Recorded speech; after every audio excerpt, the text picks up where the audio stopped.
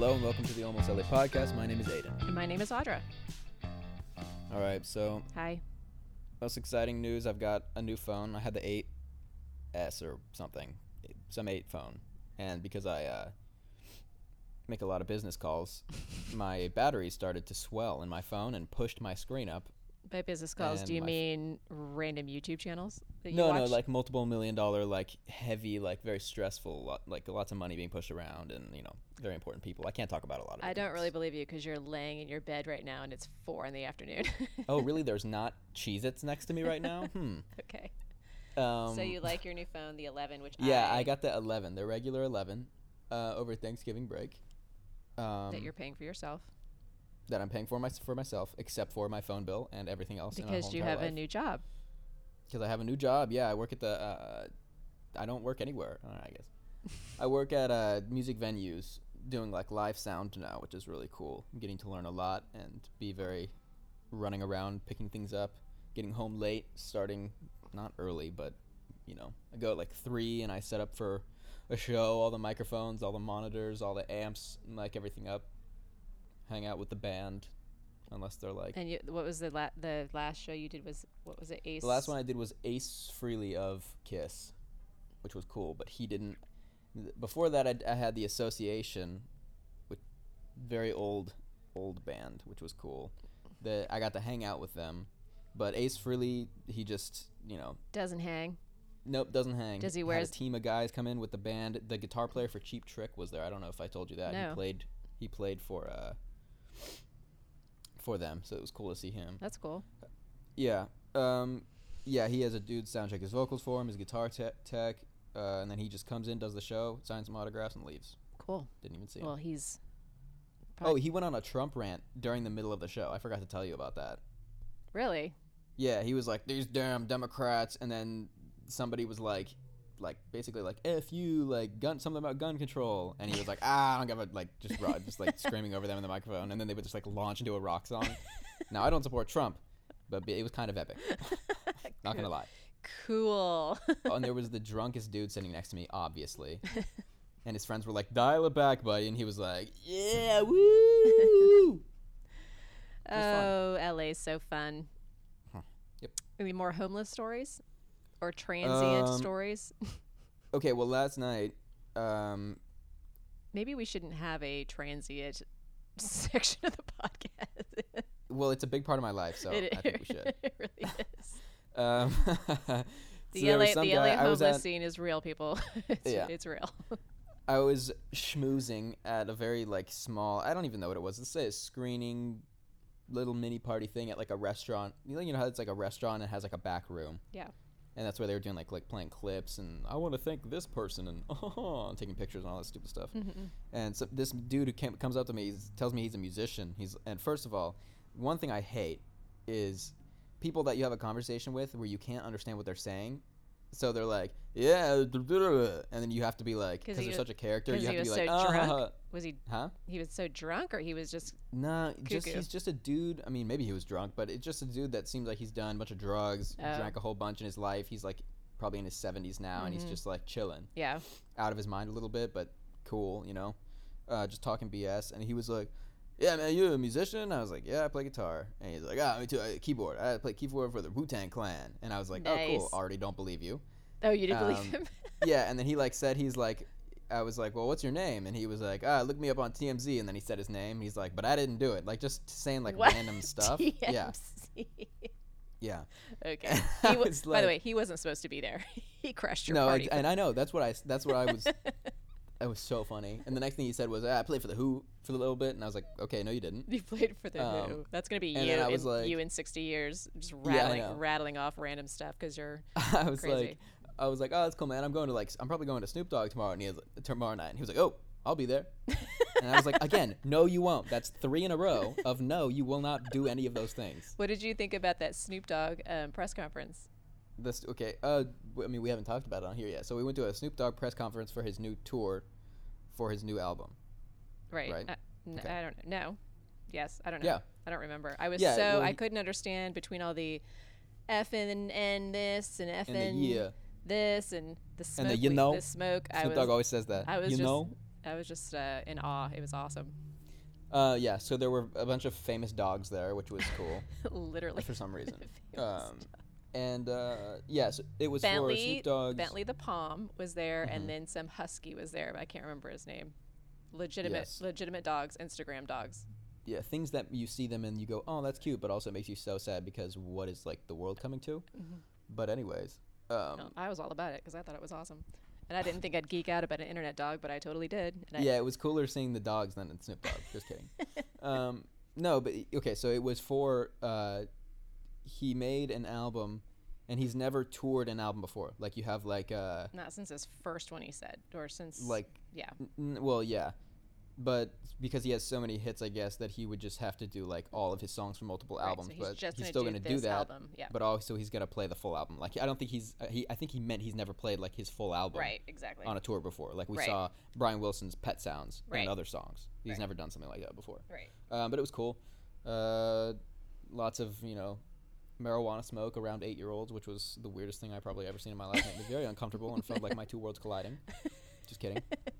Well, Yeah, it let's was transition. weird. Speaking of marijuana-filled fun times, today we're going to go in like a fun direction because we kind of Yeah. spent November or October, early November, about sad things. So we're going to talk about the Monkees, which is an LA TV show musician phenomenon.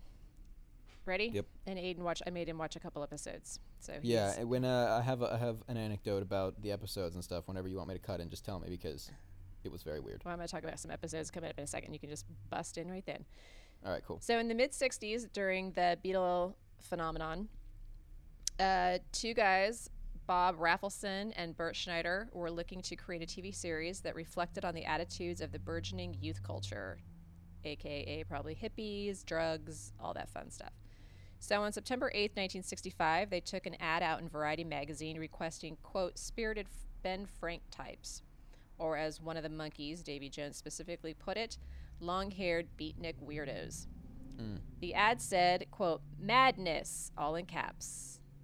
Auditions, folk musician, singers for acting roles in new TV series, running parts for 4 insane boys, aged 17 to 21.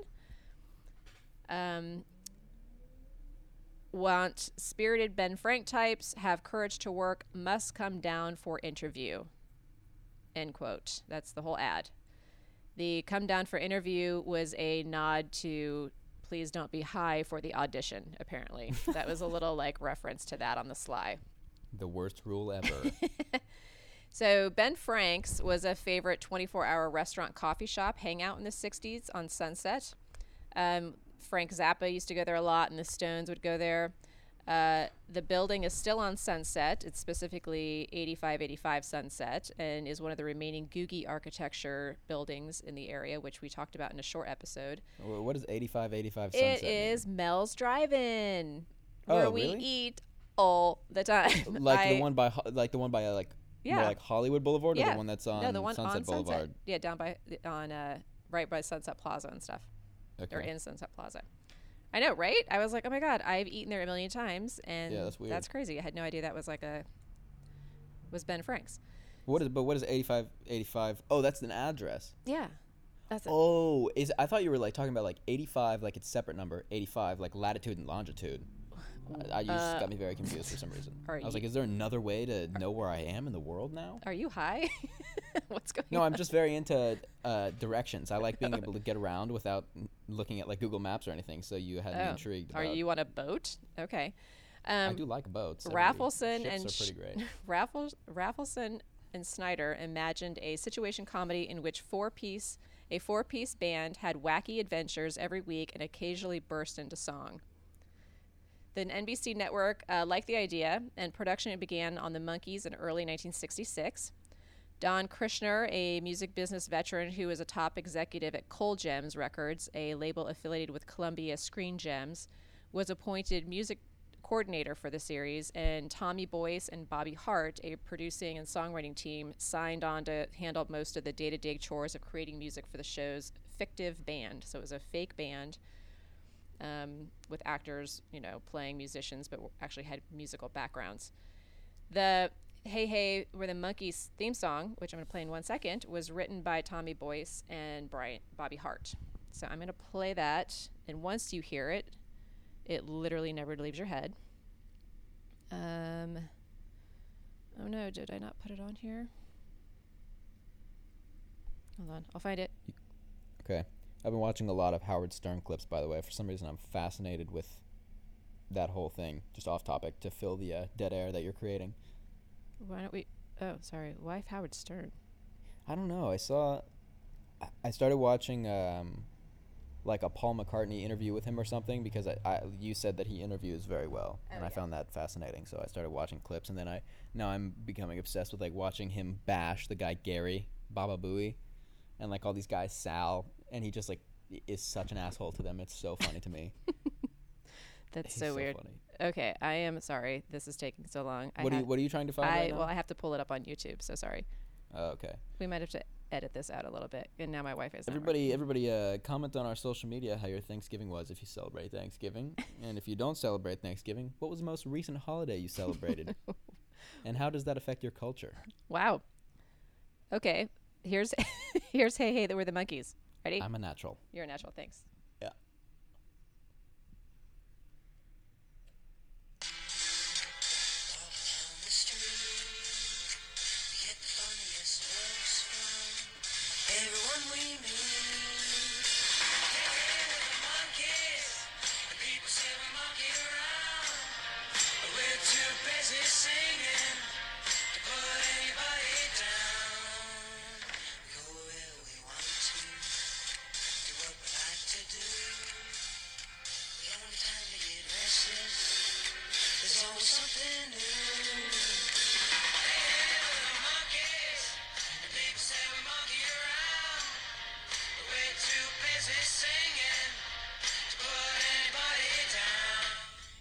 There you go. That's the theme song.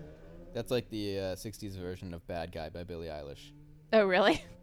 No. Oh. I'm just saying that because they're saying that they're monkeys and they're monkeying around. Monkeying around. And Billie Eilish just says that she's a bad guy. I don't get that at all, because I apparently am old. I don't think it actually makes sense. Again, I think you're doing drugs. Okay, so the first one cast as a monkey was Davy Jones. He was on Broadway at the time in a show called Oliver, which everybody probably knows. And he was born in England, in Manchester in 1945. And he appeared on some early TV shows as a kid. One was Coronation Street, which is a soap opera in England, which is like the American version of like Days of Our Lives or All My Children, which has been on for like 60 years or whatever. And then another show, Z Cars. And unfortunately, his mom passed away when he was 14. She died of emphysema, and that kind of made him take a different direction. He left acting for a while and became a jockey. And his trainer was really thinking that he was going to be like a great, successful jockey. But he also went to a production of Oliver at London's West End, or was hearing about the production that was coming out, and encouraged Davy to try out, and he actually got a role on that and became quite famous as a stage actor at that point. And he toured in London for a long time, and then he went over to New York and was on Broadway, and then eventually was nominated for a Tony Award for that role. And on February 9th, 1964, he was on the Ed Sullivan Show performing a song from the musical Oliver, and at the same night, the Beatles had their American television premiere on that same Ed Sullivan Show.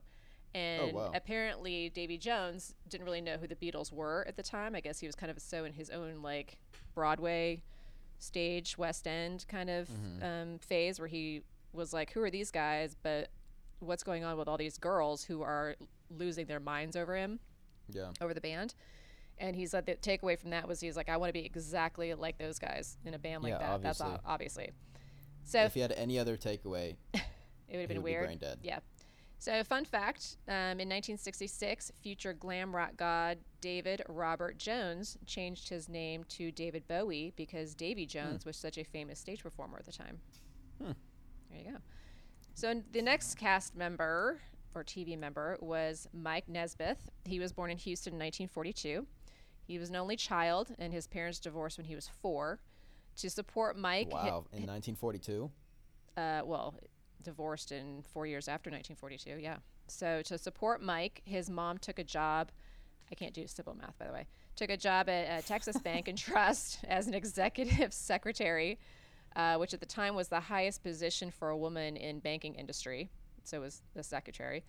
And then when Mike was 13, the secretary was the highest position that a woman could get in the 40s. Was the highest paying position you could get in the banking industry in the 40s and probably everywhere else in the 40s. Yeah, but when Mike was 13, his mother invented liquid paper. Yes, whiteout. Crazy. Whoa, Let that sink in. That blew my mind. Over the next 25 years, she built a multi-million-dollar company and sold the company for $48 million in 1979. And she died a couple months later, leaving Mike everything. Whoa. Yeah. That's wild. Yeah. While his mom was out being a badass, Mike sang in choir, was in drama, and wrote poetry. He dropped out of high school and went into the Air Force, where he got his GED. And then after the Air Force, he went to community college and met his lifelong friend, John London, and they ended up playing together for the remainder of their days. And they actually started playing music around Texas and decided to move to LA. And Mike got a job as the hoot master for the Monday Night Hootenannies at the Troubadour, and they played gigs there a lot on Monday nights. And this is where he learned about the audition for the Monkees, and Mike landed the role of the green wool hat guitar player who was smart and serious. So next was Mickey Dolenz, and he's an LA hometown boy. He was born at Cedars-Sinai, which was then called Cedars of Lebanon Hospital, in 1945. His parents were both actors. His dad, Giorgio, was an Austrian-Hungarian immigrant that came over in 1937, and he had a leading man contract with RKO Pictures, which was Howard Hughes' company. He died in 1963 before Mickey became a monkey, unfortunately. His mom was also a movie actress in the 40s, and she had 3 other kids. Naturally, Mickey started acting when he was 11, and he had his own band in the early 60s called Mickey and the One Knights, before he was cast as the funny drummer in the Monkees. That was his role, was the funny guy, and he played the drums. So Peter Tork was next. He was born in Washington, D.C. in 1942. He moved to Connecticut when he was young, and his dad was a professor at one of the universities there, and he started playing piano at the age of 9. And then he also, because he was so proficient in so many instruments, he kind of took to music quite easily. He played the banjo, acoustic bass, and guitar, as well as the piano. And then after high school, he moved to Greenwich Village in New York and became part of the folk scene there, and that's where he met Stephen Stills, who would later go on to be part of Crosby, Stills, Nash, and sometimes Young. Mm-hmm. And Stills initially auditioned for the part in the Monkees, but was turned down because of his hair and teeth. His teeth were so crooked that I've actually seen it mentioned in many publications, which is kind of a bummer. Mm-hmm. So when the casting people asked Stills if he knew anyone with a similar Nordic look, because this part was for like a tall Nordic-looking guy, tall and blonde, he recommended Tork.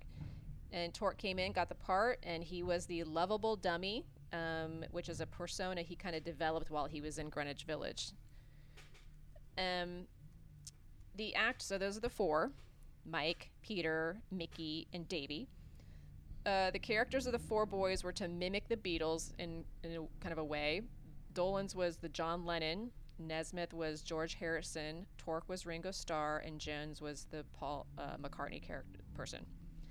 In fact, after the show aired, haters of the show called the group the Prefab Four, because the Beatles were the Fab Four.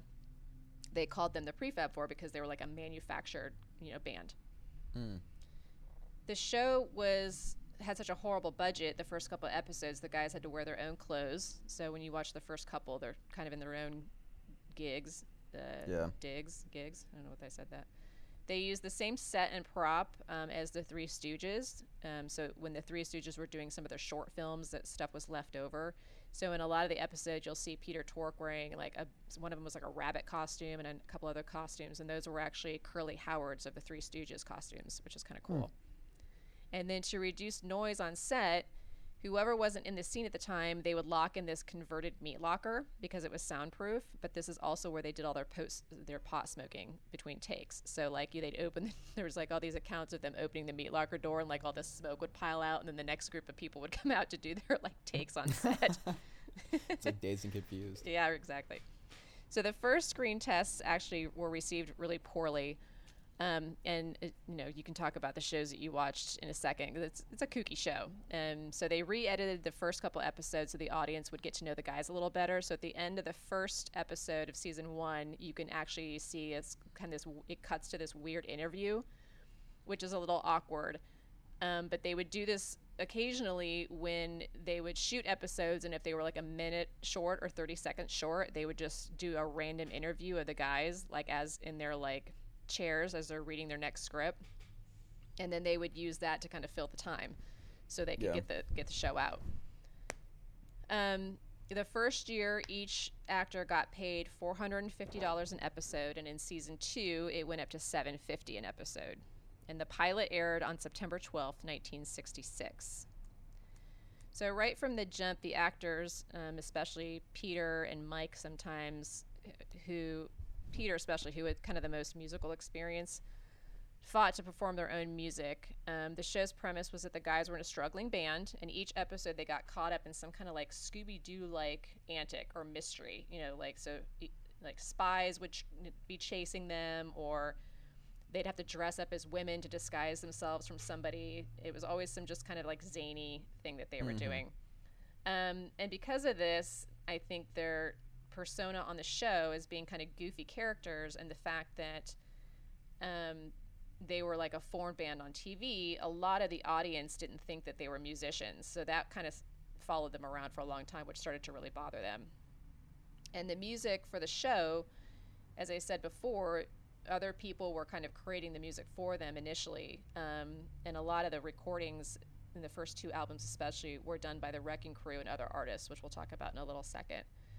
So The Last Train to Clarksville was their debut single, which was released August 16th, 1966. And that was on the group's self-titled album, which was The Monkees. And the album actually came out in October.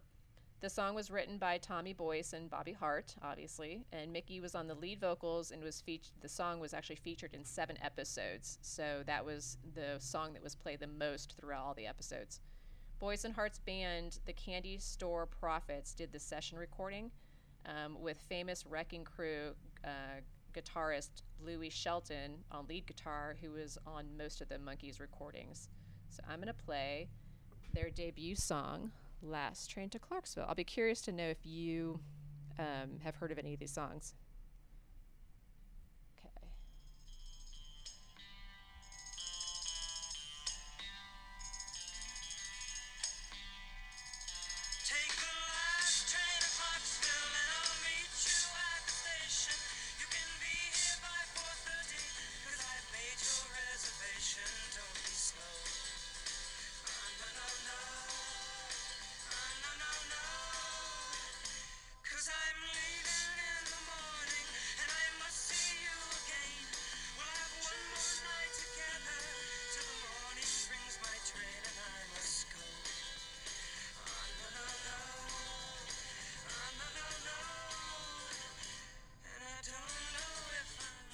There you go. That's Last Train to Clarksville. That one. Wow, that's not the Beatles? I know, right? That's crazy. Yep. Even the drumming sounds like really simple and like to the point, like Ringo Starr's Exactly.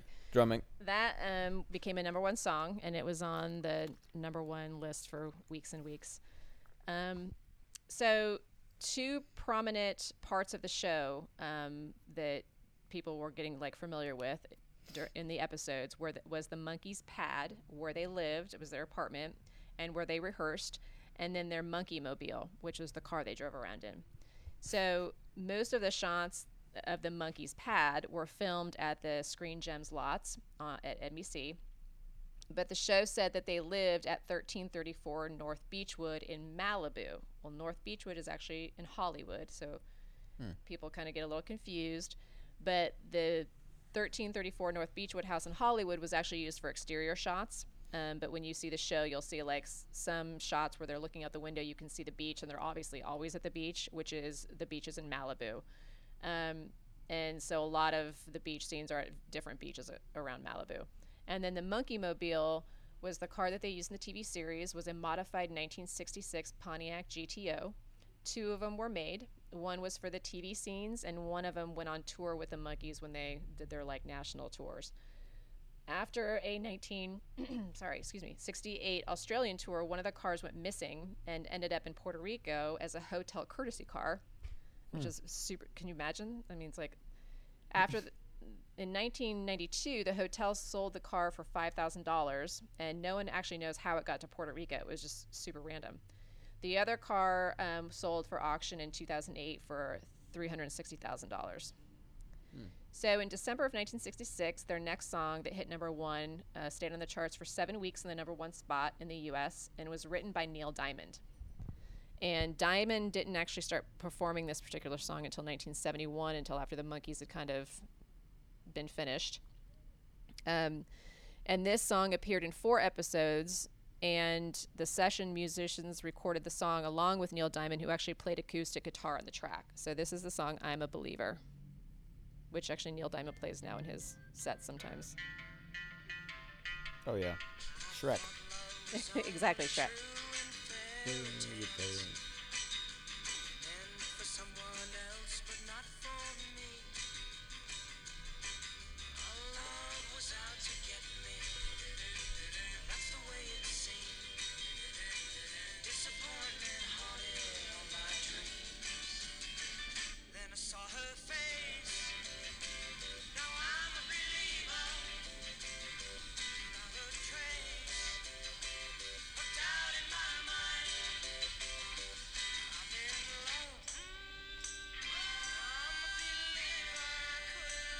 There you go. There's I'm a Believer from Shrek.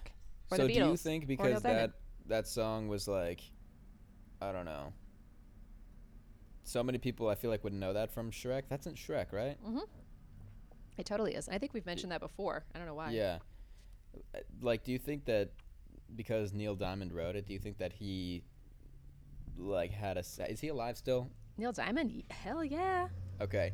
So do you think they sat down with him and they were like, we're going to put your song in this movie? And do you think he like knows how much money he gets from that all the time? 'Cause I'm sure he makes like a decent amount of money from that. Or do you think he's just like get like people like that are like legacy artists that probably have like songs like in all these different movies and TV and commercials? Like, do you think that people just handle their stuff for them and he just like gets his share of the money? Or do you think he's like all on top of it? No, you know what I mean? He like, has people do you to think handle Neil it. Diamond wakes up and goes like, oh, here's my Shrek paycheck? No, I feel like he never thinks about Shrek. Absolutely not. No way.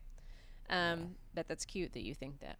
But also, fun fact, we have a oil painting of Neil Diamond. No, actually, it's Barry Manilow. Barry Manilow in our dining room, which is frightening. That is our aesthetic at our house. Okay, so I'm going to talk about mention just a couple memorable TV moments from the Monkees. So what was your take on the episodes that you saw? Okay, so I just have like a little anecdote. I pulled them up on YouTube, like you said. Yeah, all of them are on YouTube. I just watched what? All of them are on YouTube, by the way. Yeah, and I just watched the first one I saw, and one of the guys, they were going from like, so the episode started out where they were like, 3 of them were just sitting around like doing nothing, and one guy was like, hey guys, answer the phone, guys, and they wouldn't answer the phone. So he goes up to me, he's like, you know, what if somebody wants our services? We need to work. What if that's a job? And they were like, okay. And then he starts explaining this to them with a hammer, and they're sitting at a table. And then he breaks the first part of the table off, and it just breaks. And then he keeps like talking to them and explaining that like, oh, you guys need to be on top of it and answering the phone. And then he breaks the second part of the table, and then they scoot over because the table is getting shorter. And then he keeps explaining. He breaks the third part of the table off like in half, and then there's no table. So then they go to a telephone person that answers like the operator, and then they like just end up, one of the dudes just ends up somehow working there answering phones. The first call he gets, he goes, who's this call to? And it's this lady who's like, I'm gonna end it all, and she's got rope and like the bottle of poison next to her and like all this like suicide stuff. And he's like, well, who is this for? And she said, who is it for? It's for the world. I want to, deliver my message to the world. And he goes, they don't end at all. And then all the phones start ringing. And then he's like picking up different ones, putting them down, and then going back to her. And then she's like trying to save her. He doesn't know what's going on. And then he gets so many calls that he gets like caught up. And then the scene just ends. So she just killed herself? Like there's no follow up. I don't know. I was like, and it was the first thing I saw. I was like, this is wacky. It was very weird and strange. You forget, like, growing up, those weird scenes like that are so inappropriate and would never fly now. But we, all of us that are in our 40s and 50s, grew up with like images like that and being like, oh, it's funny, haha, it's not a big deal. So that's why we're all crazy. It doesn't make any sense. It's super weird. Yeah, she was like just gonna kill herself, and then she just did, I guess. Like there was no end to it. He was like, haha, she's gonna kill herself. I'm not laughing at her killing herself. I'm laughing because it's just obviously the ridiculous episode. Okay, so because I've seen all of them. So yeah. So in the first in season 2, there's an episode called "The Devil and Peter Tork," and this is kind of one of the most famous episodes. And the boys, meaning the Monkees, took on the issue of censorship by slipping in a subversive joke about how back in 1967 you couldn't say the word hell on network television. Okay, so that was a big deal. So this episode was a point of controversy between the Monkees and their production crew and the network. And Peter Tork was kind of talking about this there's a documentary about the Monkees, obviously, which you can find and watch. It's pretty cool.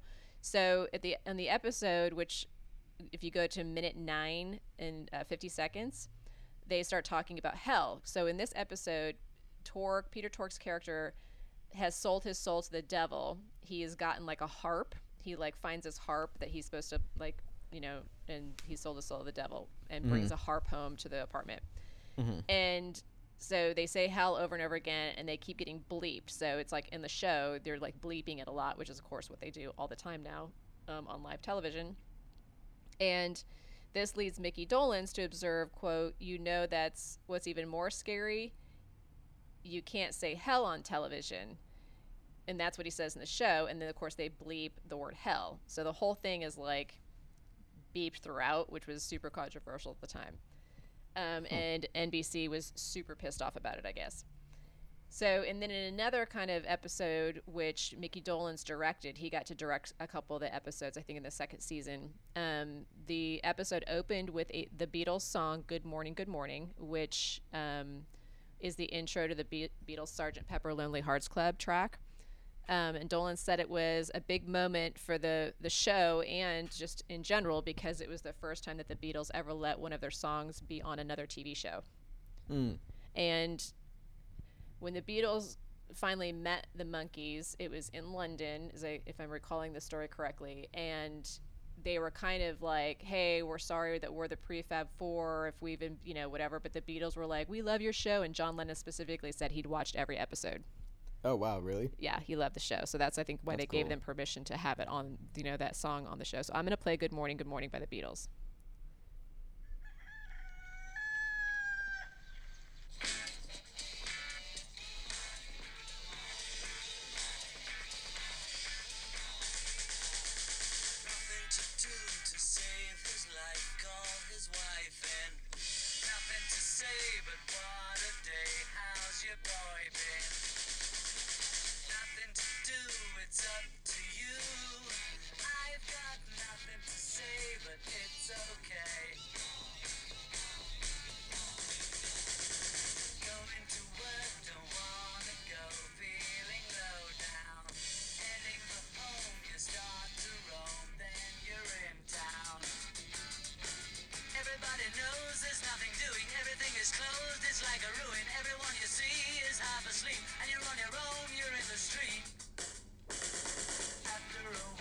There you go. That's Good Morning, Good Morning. Rap music. It's rap music. It's 1967 rap. Yep. That is a 1967 Beatles song. So the first 2 albums that the Monkees had out were done mostly by guys who, played for them in the recording studio. And this became a huge thing between the Monkees and the NBC studio execs and, the executives on the show because they their point was, look, if you're having us be on this TV show, we're a a manufactured band in a fictitious TV show with fictitious characters, but we're using our real names, and you're having us go out and play real gigs at these U.S. tours and in England, and like playing music, and we're playing the music, but people think we can't play. It's this weird. It was like this weird thing, and they were like, we should be able to record our own music, so when we go play live, it sounds similar instead of having all these like seasoned musicians play. And then we show up and they're like, what the hell's going on? So they're like, they fought really, really hard to play in the studio and then live, obviously. Yeah. And that took, the first 2 albums, they fought the whole time, but, they didn't get their way on the first 2 albums, but they got some singing parts on that. But by the time the 3rd album came out, they were in the recording studio more on the albums, even though they did have some help with, like, obviously the Wrecking Crew would come in and do extra parts and stuff that the 4, when the 4 couldn't do everything. Yeah, that's very weird. It reminds me of the Big Time Rush. Do you remember that show? Oh, yeah. Wasn't that on Nickelodeon? I don't know. Yeah, on one of those, Disney or Nickelodeon. Yeah, but one of those. It was just like the band, and then I think they were actually a band. Mm-hmm. But I don't know if it's just because I didn't listen to their music, but I knew them more as the show. Well, and this is the first time that, the Beatles had a couple, like, little videos with singles that had come out. Yeah. But it wasn't a television show like this. So this was the first time that something like that had come out. So anything... I feel like they would have had more of a chance if something like MTV had been around, where they could have used, like, music videos as advertisement for their actual music and for their show, and had their show on MTV as a show. I don't know if MTV was doing that back then, but because they just had songs written, had a show, and then music was like a separate thing. Well, I'll tell you, since you mentioned MTV, I was going to mention it later, but this TV show was the precursor for music television. So when MTV came out in the 80s, this TV show kind of like launched all of this, like, oh, we could put music with TV, we could put music videos out for each song, we could do this whole thing, because they played a couple songs in each episode, and they would either be playing the music on their instruments while the song was playing, like they were at a gig, or they would have some weird montage where they were like running away from somebody on the beach, or they were hiding out somewhere, and there was like this little weird kind of like sneaky montage thing that they would do during the song that they would play. So this all kind of like launched that whole thing with music and television and everything. So between 1966 and 1967, they put out 4 albums, all went to number 1. The first 2 albums, like I said, they didn't play their own instruments, and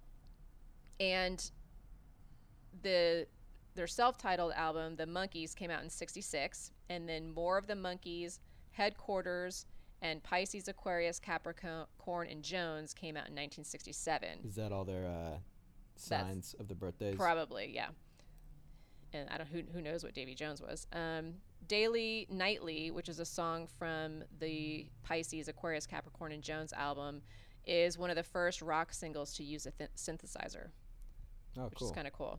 In 1967, the Monkees had the number 1 album in the U.S. and the U.K. twice. So I don't know how that exactly happens, but it came back around twice. Mm-hmm. And then the Beatles did the same thing in 69. And then it didn't happen again until Susan Boyle from England, who was on American Idol, did it. But that was in like 2000 something. That's weird. Isn't that weird? I wonder if that happened because of their show. Because of American Idol? Having like... No. For the Monkees having a show. Yeah. Well, probably it's constant. Definitely for the show. The first album, their debut album, The Monkees, spent 195 weeks, nearly 4 years, in the Billboard's top 200. Whoa. Yeah. Is that like a record? I don't know. Probably not, because I mean, I can't imagine Thriller and Dark Side of the Moon aren't still probably in the top 200. But that's crazy. At the time, crazy, I'm sure. Yeah. So the summer of 1967 became the height of Monkey Mania. The band embarked on a 28-city tour in the U.S. and England, and just 5 days after they won 2 Emmys, one for Outstanding Comedy Series and one for Outstanding Directorial Achievement in Comedy, the band opened their tour at the Hollywood Bowl. And the Monkees' opening act was none other than, can you guess? Wait, what year is this? 1967. I don't know. Jimi Hendrix and his new band, The Experience. Oh, was that show where like Eric Clapton and all them were in the front row and they were like, they didn't know who Hendrix was yet or something? No. And he came out and he was like supposed to like he like last minute opened for them and then he like tore it up, and the Monkees are like, what the hell, we have to follow that? I'm pretty sure that Maybe. is that. I don't know. I don't know that about the Eric Clapton, but so Jimi Hendrix had just come off his huge success at the Monterey Pop Festival. Oh, maybe not then. No. And he was trying to break into American audiences because he was already really famous in England.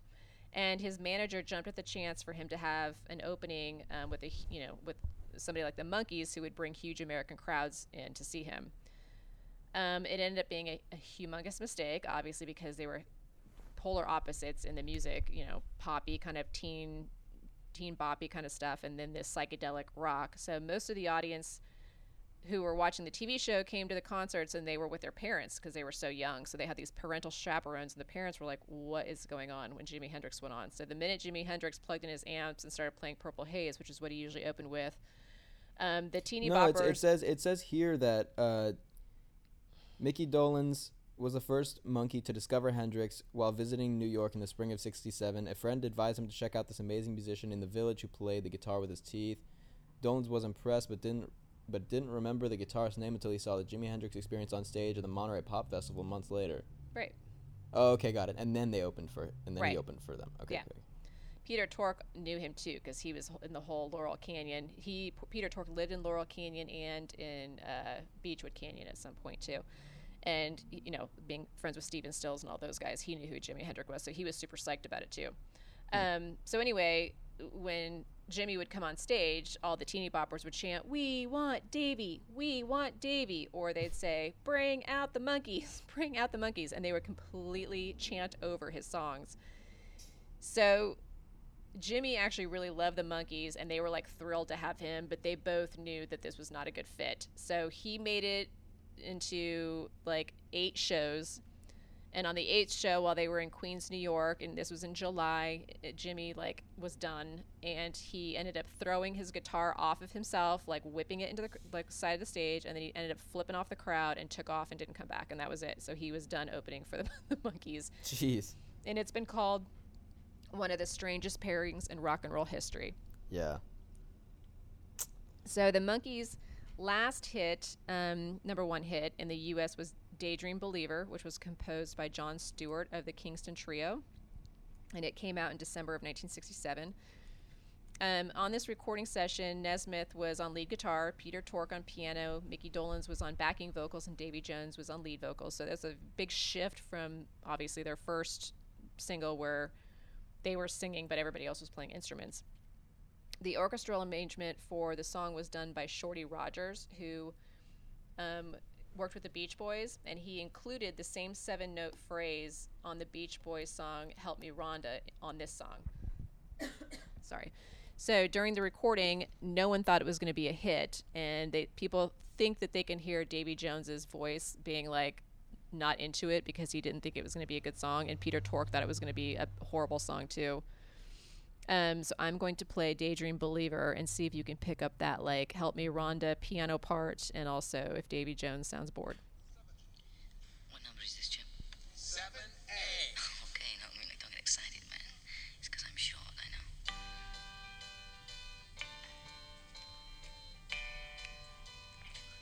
Oh, I could hide 'neath the wings of the bluebird as she sings. The 6 o'clock alarm would never ring, but it rings and I rise, wipe the sleep out of my eyes. My shaven razor's cold and it stings. Cheer up, sleepy Jean.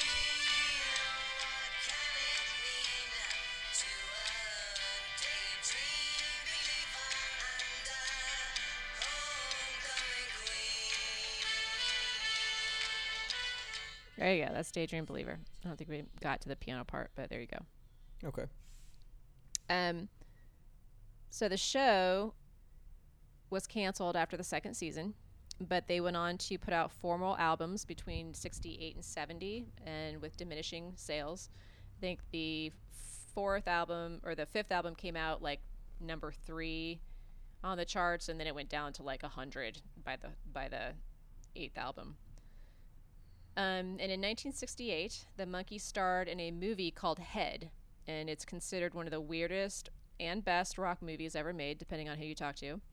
The idea came from a trip to Ojai, California, which is north of Los Angeles, when Jack Nicholson, yes, the Jack Nicholson, and Monkees creator Bob Rafelson smoked copious amounts of marijuana and put their ideas about this movie on tape recordings. When they got back to LA, they took out the tape recordings and decided to write the screenplay, and they took copious amounts of LSD.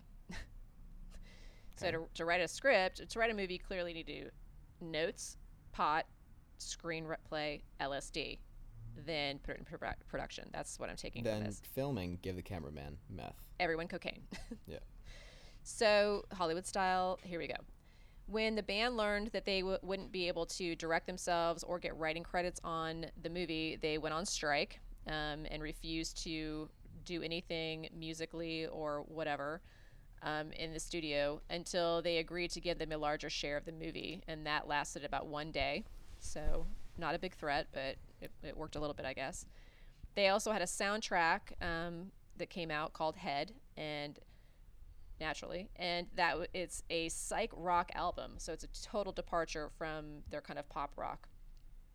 Although the album did poorly among fans, the critics said it was their best recorded work yet.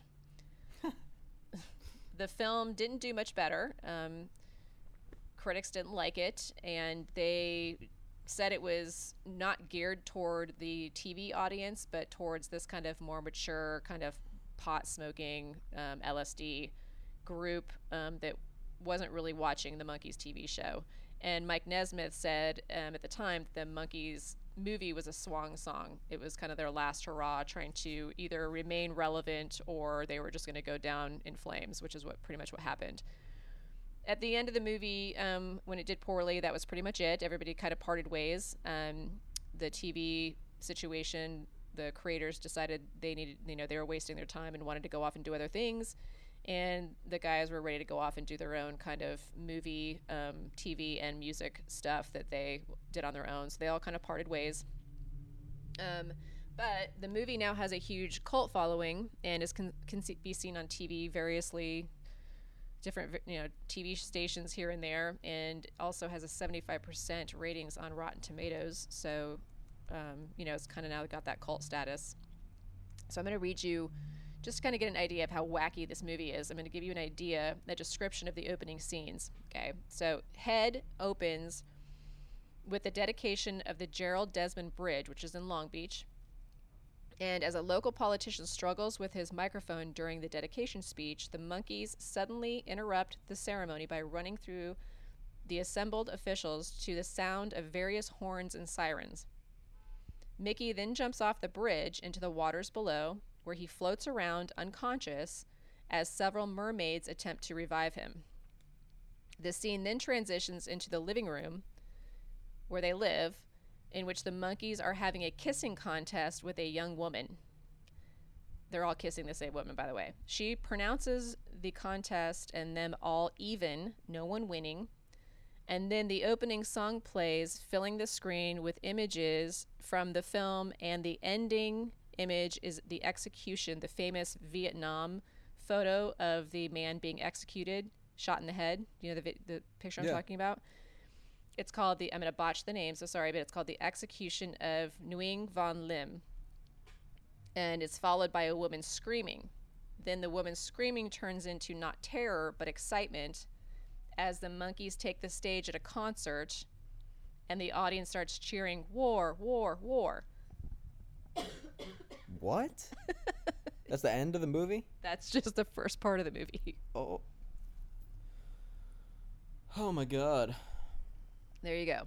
So I'm going to play a song called The Porpoise Song, which is the Head theme song or the theme to the movie Head. This is like when an industry plant goes horribly wrong. I know. It's like the first industry plant. The band had talent, but they couldn't use it. Now the industry plant's like, I don't know, whatever, but that's just weird. Yeah, here's Porpoise song.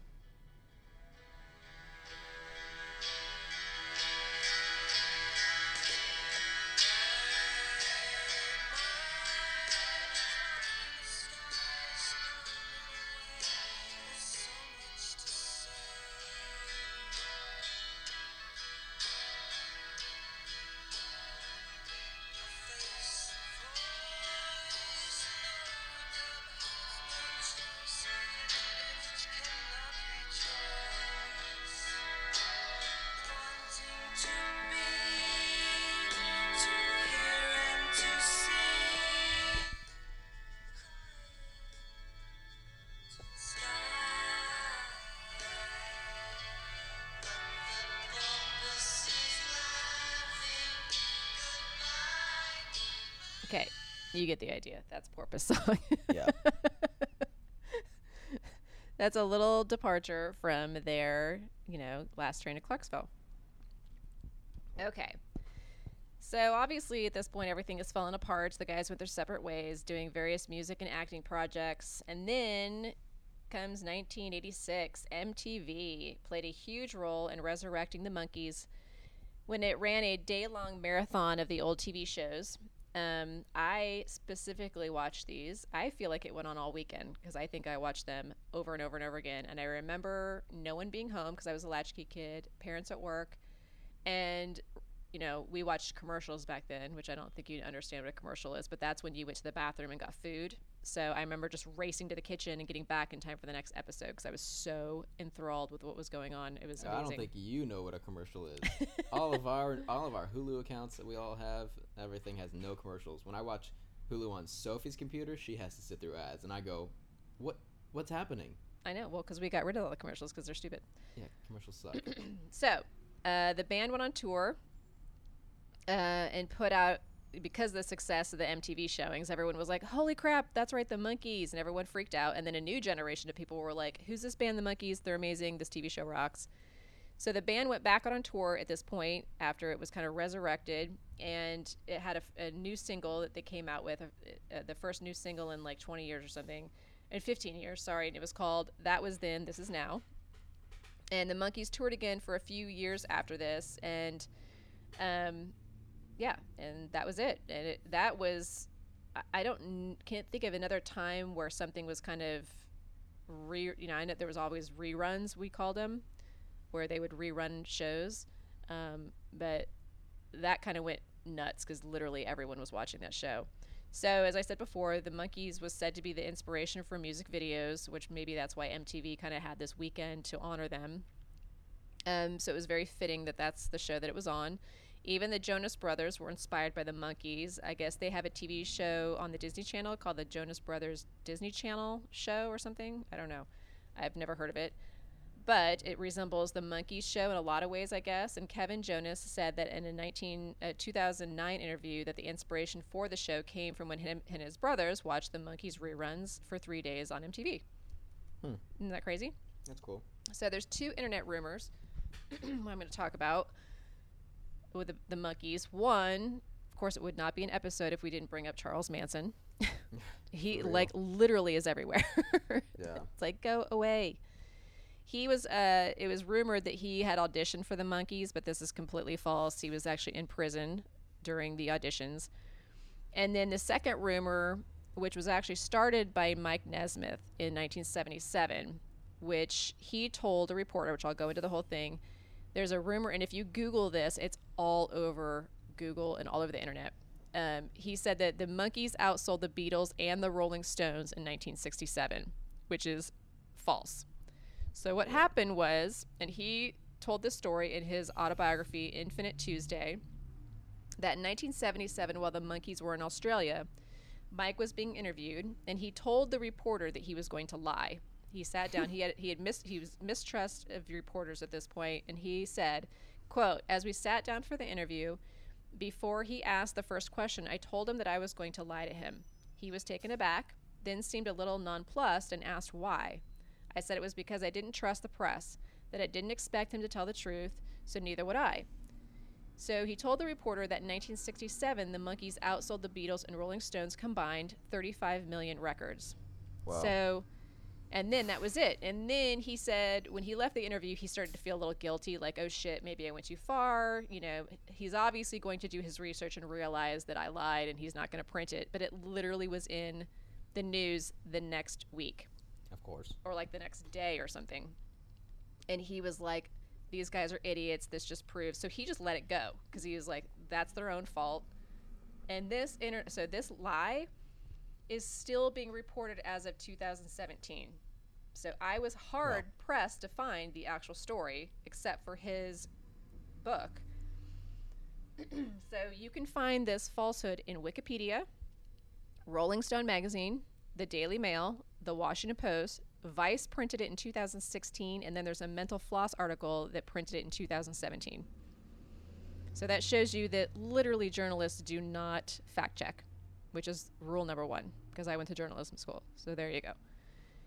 So the fact wasn't completely way off base, but they did outsell the Beatles in 1967, and there's people that have all these reasonings why, because the Beatles didn't have an album that year. I can't remember what they all were, but it was basically like there was a reason why they did outsell the Beatles that year. But it definitely was not the Rolling Stones and the Beatles combined. But I tried to look up the exact sales for each band, but I could not find it. Unfortunately, Davy Jones had a fatal heart attack on February 29th, 2012. He was 66. And Peter Tork just died this past February of cancer.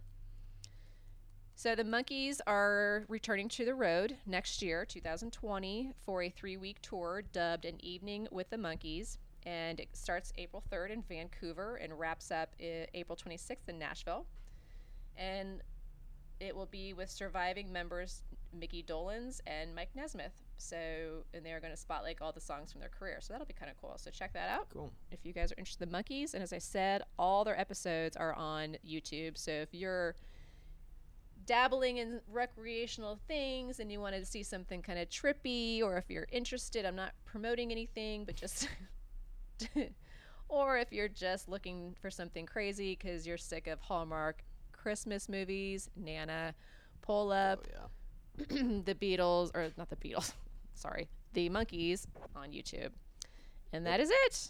Yeah. Thanks for listening, guys. We're going to try to have another episode come out shortly. Maybe I'll finally get my Snoop Dogg episode done. We can do that. Mm-hmm. All right, guys. Thanks. Hope you guys had a great Thanksgiving, and we will shout out you later. Bye. Bye.